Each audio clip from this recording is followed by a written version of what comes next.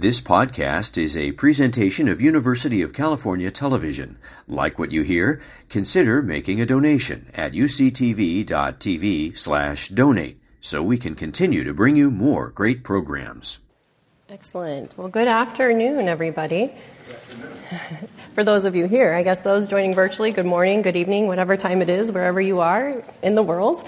I'd like to thank the organizers for the invitation to join us, to have me join you for the symposium today. And I do want to start with a little bit of a disclaimer. So my work is very human-centric. I study human populations who live at high altitude.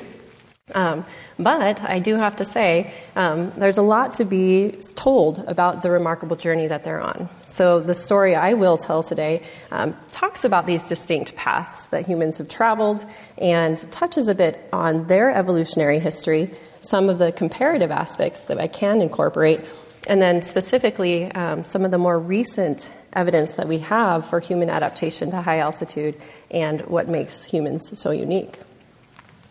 So I would argue that high-altitude regions are probably one of the most extreme environments occupied by humans, right? We all need oxygen to live. And despite that, right, with less oxygen available, people have persisted for many generations in this environment. So here is a highlighted section of the Tibetan Plateau where people have lived perhaps 30 or 40,000 years, or at least occupied these environments for that amount of time, which is very incredible, right? So we have many generations for adaptation to occur. And then we look over into the Andes, we see that human populations have lived there about 12 to 14,000 years, so perhaps not quite as long, but do still exhibit some adaptations to high altitude. And then lastly, there are groups in the Ethiopian highlands where people have migrated into and out of high altitude regions, again, for hundreds of generations. And what's so fascinating about these human populations is that they really provide a natural experiment for us to look at human responses to hypoxia. So hypoxia is a term I'll be using quite a bit in this talk, and it simply means low oxygen. And during the breaks, I've been able to talk with some of the students who were involved in the CARTA field course. And I just want to get a raise of hands. The number of people who have been to altitudes, maybe more than 14,000 feet. This is where some of our, oh my goodness, I'm overwhelmed. I think this is like the largest audience I've had who have been that high. That's fantastic. And so I'm sure each of you have your own stories about what it feels to be very acutely at high altitude or with less oxygen. And a lot of literature has focused on that. Our team also does a lot of research at the White Mountain Research Station here in California. But some of the research I want to show you today looks at people who have lived at altitude for longer periods of time. So not just a visit, not just a trek, but really going to areas and staying there for substantial amounts of time. So a lot of these people who stay for months or years are referred to as sojourners. They are not people who necessarily have the ancestry of a Highlander. These are people who would live at sea level. Typically, their ancestors lived at sea level as well. But if you look at them over time, again, months or years, you might notice some changes to their physiology. Those would include hemoglobin concentration, right? This is something that's very commonly studied. Hemoglobin being the molecule that binds oxygen and transports it throughout the body.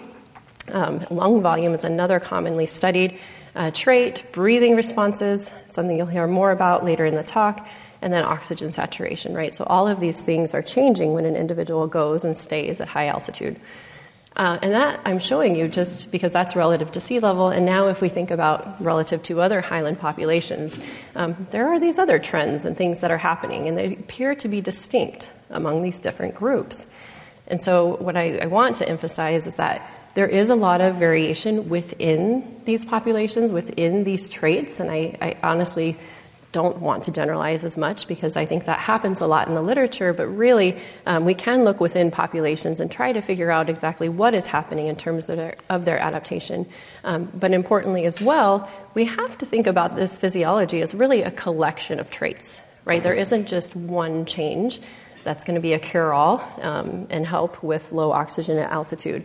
And so some of these changes may be adaptive, on sort of the beneficial end of the spectrum, and others may be maladaptive. So let me take just a minute, and these are pictures taken by my colleague and good friend Tana, and Western China and into the Tibetan region, looking at hemoglobin concentration in Tibetan individuals. So these dashed lines simply mean that that is comparable actually to what you might expect to see if you were hanging out here in San Diego, right? So there's not a huge increase in hemoglobin concentration, despite the fact that people are living, again, 3,500 meters, 4,500 meters, 12, 13, 14,000 feet above sea level, right? There just isn't that increase in hemoglobin. Lung volumes are something, some studies say maybe they're increased, others maybe not. Breathing response, there's a bit of variation in this trait, and actually members of my team have collaborated with another CARTA member, Cynthia Bell, to do studies in Nepal to look at some of these responses and the variation in these responses within Tibetan Highlanders. And then, of course, oxygen saturation. There is variation, but it is not fully recovered in these highland groups. Now, if we move to the other part of the world, where we also do research and look at the Andean population, they typically get labeled as being the ones with a high hemoglobin, right? And it turns out that there are some individuals who have a higher hemoglobin, but not all. And some of those individuals actually develop something called chronic mountain sickness, and that has many implications and many downstream negative effects that are really important from a clinical standpoint. But it is very curious as to why some people develop this and others do not. But again, that speaks to this idea of individual variation within a population. Other traits that have been looked at include lung volume, breathing responses. Perhaps they are blunted. Again, this is something we're studying actively in these groups, and then tying that back to hemoglobin concentration and oxygen saturation as well. So now I'll take a step back. I've given you sort of the 30,000-foot view of human populations, and I just want to talk a bit about some of the comparative aspects as well. So going way back in evolutionary time, we can compare across multiple different species who have been exposed to low oxygen environments, so not necessarily high altitude, but we can look at these different time domains of hypoxia adaptation. So this is a paper that was recently published by our team in a special issue we organized, and in collaboration with the Center for Physiological Genomics here at UCSD, just looking at different species, again, whether it's flying over the Himalaya or deer mice in the mountains of Colorado, even the naked mole rats who are buried underground and living with less oxygen, to marine mammals who are studied here at the Scripps Institution of Oceanography as well. And what we're finding is that there are, in fact, some traits or things that are shared across these different populations. So I wish, right, we had more data from some of the high-altitude populations from the great apes, but that is quite limited, right? So we have the mountain gorilla who live in the Democratic Republic of the Congo or in the surrounding regions. That would be interesting to look at, but we have very limited data. However, there are studies within gelada who exhibit signatures of high-altitude adaptation. So these are signatures that are distinct from lowland baboons. And what you'll notice is that they live in that exact same altitude, or the elevation is exactly the same as some of the populations that we're studying. And so, of course, when I saw this paper, I had to see, how does this compare to this little organizational chart that I have in my mind about different populations and how we adapt to high altitude. And interestingly, what we found from the study is that the hemoglobin concentration in this group is also similar to what's expected at sea level, right? Lung volume was another trait that was studied in this particular population, and we see that that is increased as well. So you're seeing some things that may be similar maybe to Tibetans or even Ethiopians who tend to have a lower hemoglobin concentration, and others like lung volume perhaps are more similar to the Andean population. And of course, right, because we're in the era of genomics, we have whole genome sequence data that can be mined in these groups. And it's fascinating that some of these same pathways that we are finding in our human studies are coming up as being adapted in some of these high-altitude gelada. And I think, there are a few cases of specific genes, but I think it really speaks to the potential of looking at pathways and trying to understand the relevance of those pathways in compensating for low oxygen environments. Which leads me back to talking about humans. So we can look at a ton of data, as you've heard in many of the previous talks, to try to understand what might be going on, what genes or pathways might be essential for human adaptation to high altitude. And many years ago, we hypothesized that genetic targets of selection would be involved in something called the hypoxia-inducible factor pathway. So it's also known as the HIF pathway. So again, HIF, or hypoxia, is responding to low oxygen. So hundreds of genes can be turned on. In fact, we think thousands of genes can be turned on in this pathway alone.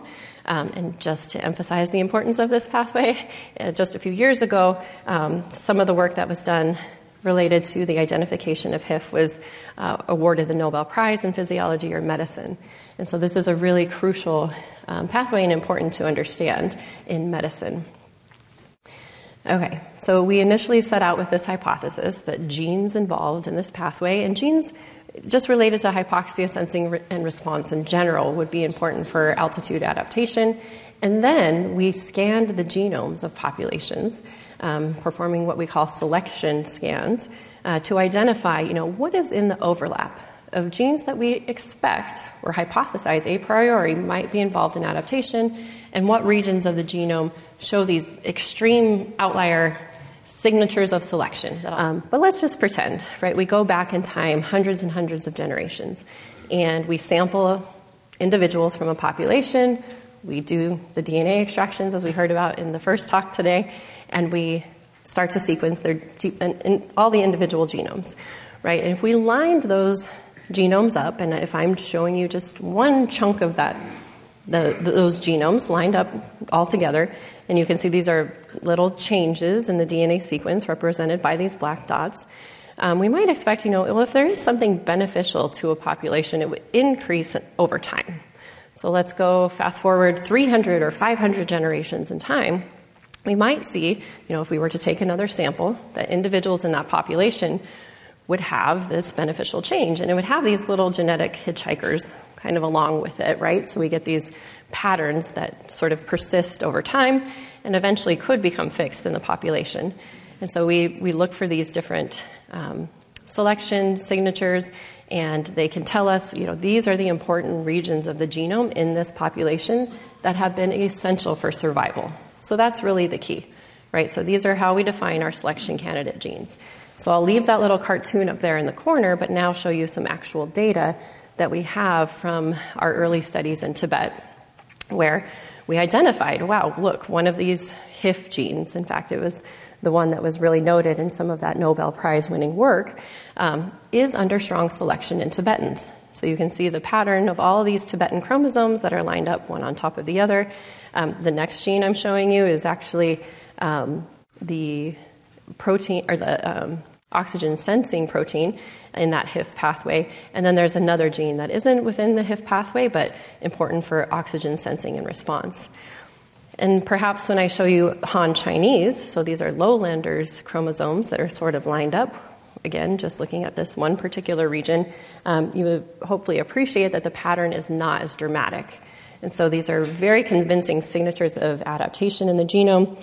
And of course, right, I've told you about some of the physiology and that Tibetans have this relatively lower hemoglobin concentration. Well, we thought, okay, we have these important genes, that we have these interesting phenotypes or traits.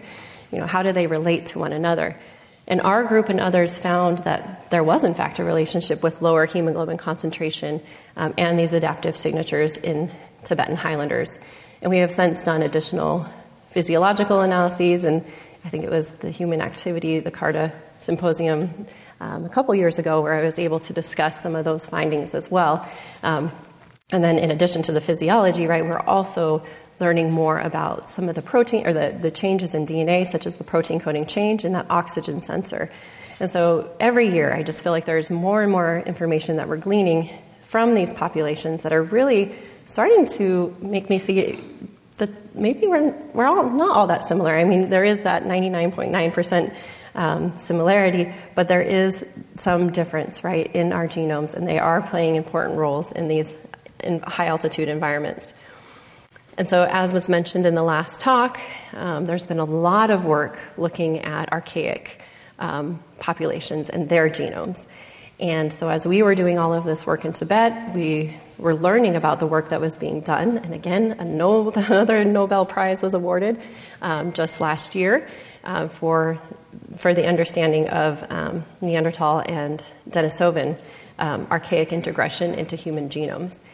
And so that was great because now we have another tool or another resource to compare with our Tibetan population. In fact, it turns out that that EPAS1 region, that gene region that we were focusing on, is actually introgressed, right? So it's associated with hemoglobin concentration in Tibetans, and its DNA sequence is more similar to an archaic Denisovan than any of the other publicly available genomes in the world, right? This is amazing. So this is a nice example, and I thought it might have come up in that last talk as a beneficial change of adaptive integration into human genomes. So I think the story gets even better. So we've been doing work in Tibet. These archaic genomes are coming out. We're finding exciting things there. And then, in the meantime, we're also working in Peru. So we're doing a lot of the same physiological measurements, and of course, we're sequencing genomes, as others are, and identifying that there's evidence for adaptation at this same genetic region in this other population in a totally different part of the world. Does not have archaic integration. We actually tested for that. So there's this signal in the genome of Andeans saying, there is something special going on at EPAS1. So what has been identified is that there is a protein coding change within this region that is under strong selection. And of course, what did we want to test for? Are there any associations with the phenotypes that we have been studying, and specifically hemoglobin concentration? Because that was found to be associated in Tibetans. And long story short, we have found that there is a significant relationship. And we're very interested in following this up. We've done some mechanistic studies using CRISPR that I don't have time to talk about today, but we are really intrigued by the fact that this same locus, these populations, again, with different genetic histories, have sort of landed on some of these same genomic regions, but with different variants at play.